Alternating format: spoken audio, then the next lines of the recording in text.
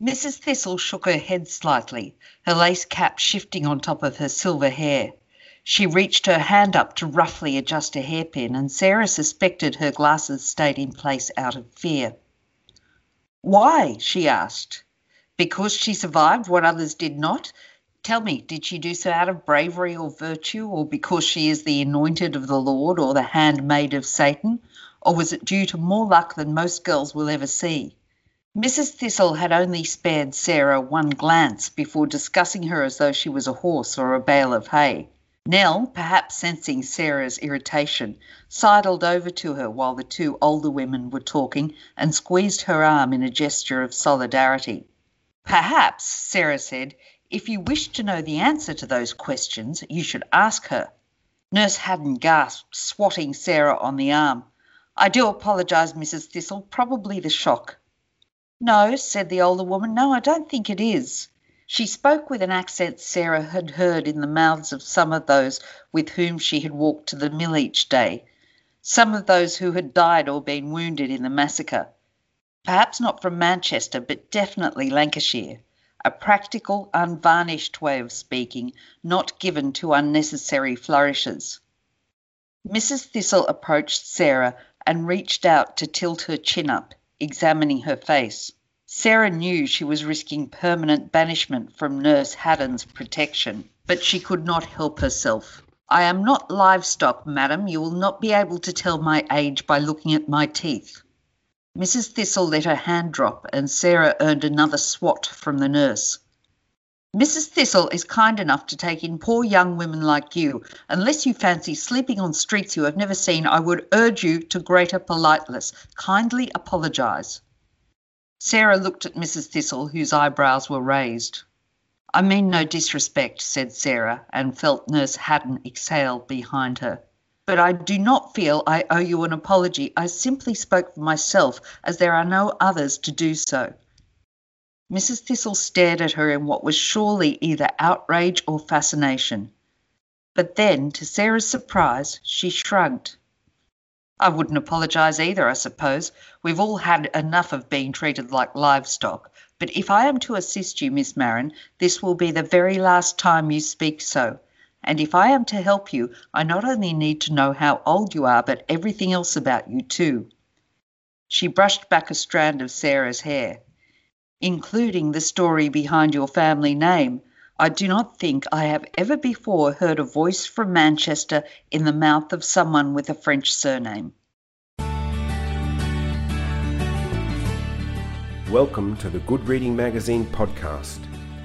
Good Reading Magazine is a monthly publication dedicated to books and reading, and aims to help readers discover their next favourite book.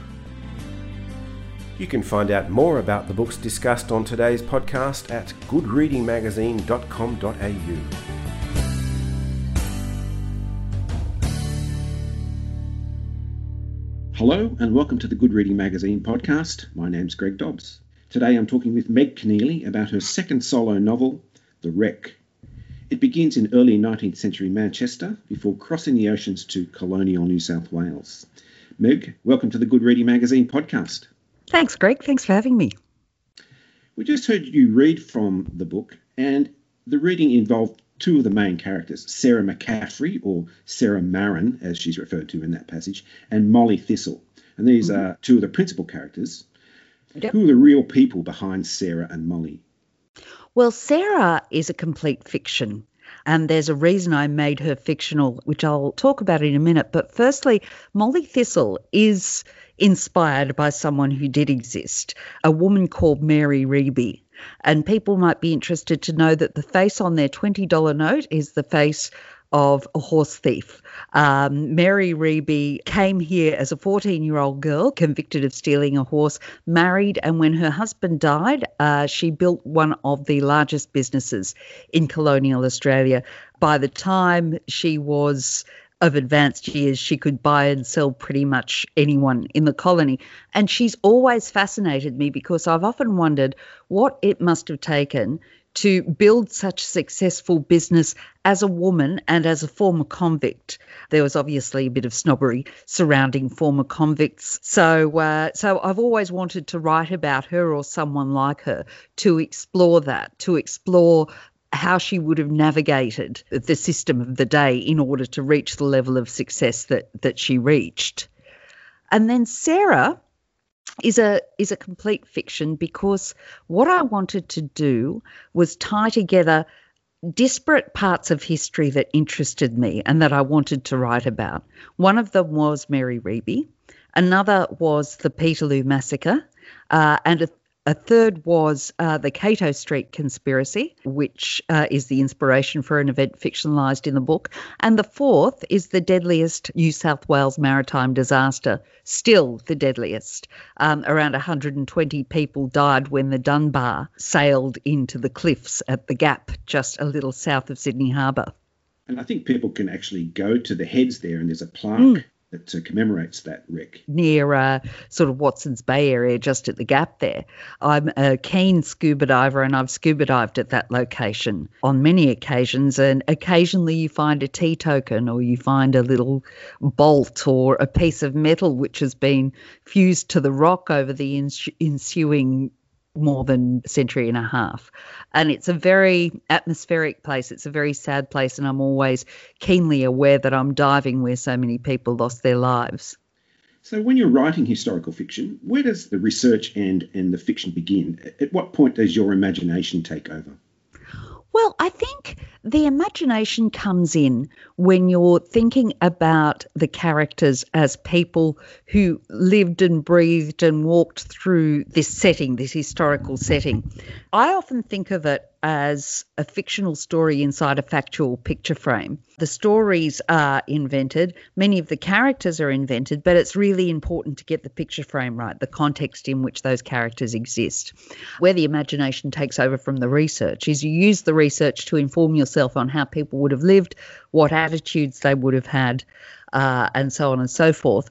But then the imagination kicks in when you imagine a person that you build from scratch and how they would react to various situations, how their reactions would have been informed by the world in which they lived, by the attitudes they would have held, by their circumstances, etc. So obviously a contemporary person is going to react very differently to the same circumstances that might draw a different reaction to somebody born 200 years ago. So that's where the imagination side of it comes in. But as with all characters, I've always believed there are three questions that you need to answer about every character, whether they're historical or not: what they love, what they fear, and most importantly, what they want, because what they want is going to drag them through the story. And that's a big part of the imagination as well, building that into the character and then pressing go on the simulation and seeing where it takes you. Your first solo novel, Fled, is a similar epic historical adventure based on the life of convict Mary Bryant. What draws you to these kinds of characters and these settings and this aspect of Australian history?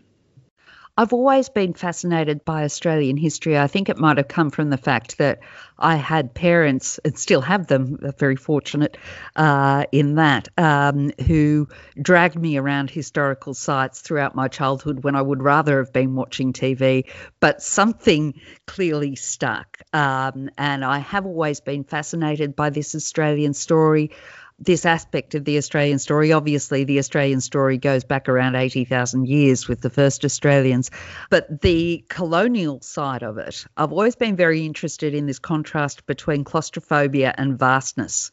You have these tiny claustrophobic prison cells in the middle of this vast wilderness, and you have people who are trying to transplant a way of life into a land which simply doesn't accept it. They're trying to use European land management practices, European farming methods. They don't recognise the land management and the farming of the Indigenous people who have been doing it for millennia. They are arrogant enough to think that they know best, and the land quickly teaches them that that's not the case. And I'm very interested in that struggle as well. And the other fascinating thing to me about colonial Australia is that here you have a society where people like Mary Reeby could exist. I don't think she could have existed in the England of the period as a massively successful entrepreneur as she was. She needed the conditions, the unique conditions which were accidentally created here in order to thrive. And while this was a place of horror and a place of incarceration, there were those who were able to take opportunities which they might not have had in England. And I'm not saying it was a cakewalk by any stretch of the imagination, but there were those who rose above their circumstances here in a way in which the societal structures in England might not have allowed them to, and I'm very interested in that as well. Sarah McCaffrey is framed as, from the beginning, as a rebellious character, almost as a woman out of her time. How does the action and the experience that she undergoes in the book change her over time? Well, when she starts out, she's simply a mill worker who feels, as many did, that she's not getting a fair shake, and she goes to a peaceful protest, which turns into a massacre. In the book, it's a fictionalisation of the Peterloo massacre, which actually occurred in Manchester in 1819, when around 60 to 80,000 people went to hear a speech and were set upon by hussars and yeomen who killed at least 20 and wounded hundreds of others. Quite an extraordinary event. And I've always been interested in that because this idea of suppression of peaceful protest is one that is unfortunately still with us. That experience turns her essentially into a terrorist. And I wanted to explore her in the context of someone who has suffered an unbelievable loss in a way that she feels is quite unfair, and how that radicalises her for a time, and what she's willing to participate in to avenge that loss because she feels she has been given no other option.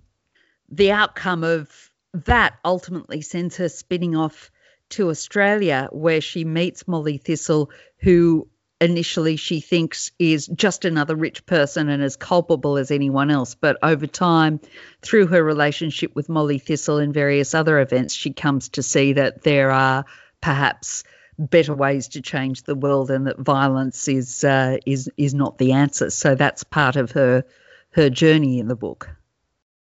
This whole idea of radicalism or rebelliousness is a theme that runs through the whole book, and you could easily say that both Sarah and Molly are rebellious personalities in one way or another. They might have even been regarded as radicals or even extremists, I suppose. Of course, one person's extremist is another person's hero. Yes. But given the origins of the two main characters, in your eyes, are these two characters rebels, extremists, or simply model Australian citizens, archetypes, if you like? All and none at the same time, I suppose. Sarah, at one point, as I said, is essentially a terrorist. She's taking part in a plot to behead the cabinet, and she has her doubts about whether that's the right course of action, but she feels that she has no other way. And I want to make clear, of course, that in no way by writing about this am I justifying that course of action, but I was very interested in exploring how oppression can lead to extremism.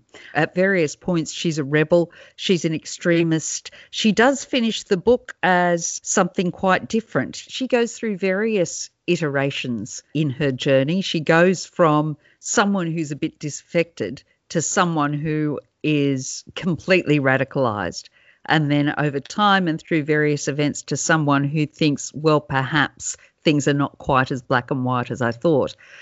Molly Thistle is certainly a rebel in a way, in that she refuses to let her gender get in the way of building a business. And at one point in the book, she says to Sarah, you know, after a time, when you're rich enough to buy their homes, they forget that you used to be a convict. So she elbows her way into this society and carves out a place for herself. So she's a real trailblazer. I've always seen Mary Reeby as a trailblazer, and I've wanted to write Molly Thistle like that as well. It's actually a very Australian story, isn't it? Yes, yes. I couldn't really leave this interview without a question about you and your father, Tom Keneally. So you've collaborated with Tom on the Montserrat series of historical mysteries. Yes. And The Wreck is now your second solo novel. Mm-hmm. How has the, and let's call it the professional relationship between the both of you changed through the course of creating all of these works and over time? It developed differently to the way we thought it would, because initially with the Montserrat books, we thought that we'd write alternate chapters. But the way we write is so different that it was just a little bit too uneven. So ultimately, I wrote them. We worked together on the story. I wrote them, and then we edited them together. And I was in constant contact with him, always ringing, always emailing him little snippets and saying, what do you think of this? It's always been a very mentor-mentee type of relationship. And I miss working on those books with him. Montserrat and Mrs. Mulrooney will be back. I just have to write another novel first, and then we're back to trying to get them back on the road. It's taught me so much about writing, working with him. It's allowed me to look under the hood and look under the bonnet and see how things work, how things fit together, all of the stuff that goes on behind the scenes of a novel. So it's been an incredible process, an incredible apprenticeship, which I'm hugely fortunate to have had. And you know what? We don't fight. People think that we must. But we're both far too passive aggressive for that.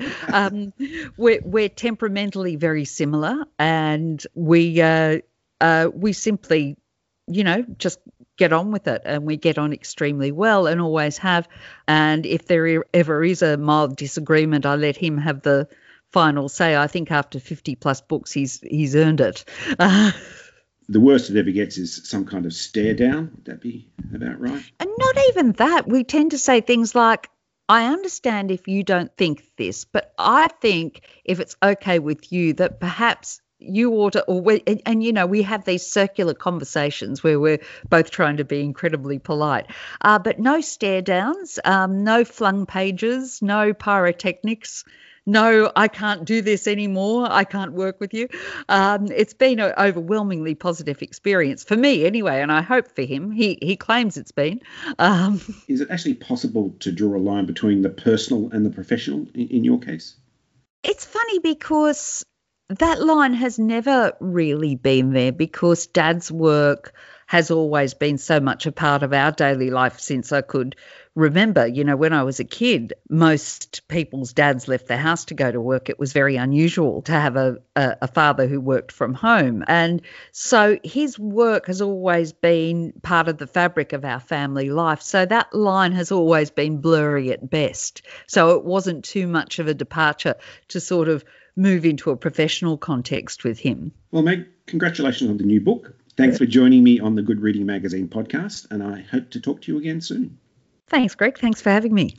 I've been talking to Meg Keneally about her new book, The Wreck. It's published by Echo and is available at goodreadingmagazine.com.au and all good bookstores. My name's Greg Dobbs, and thanks for listening.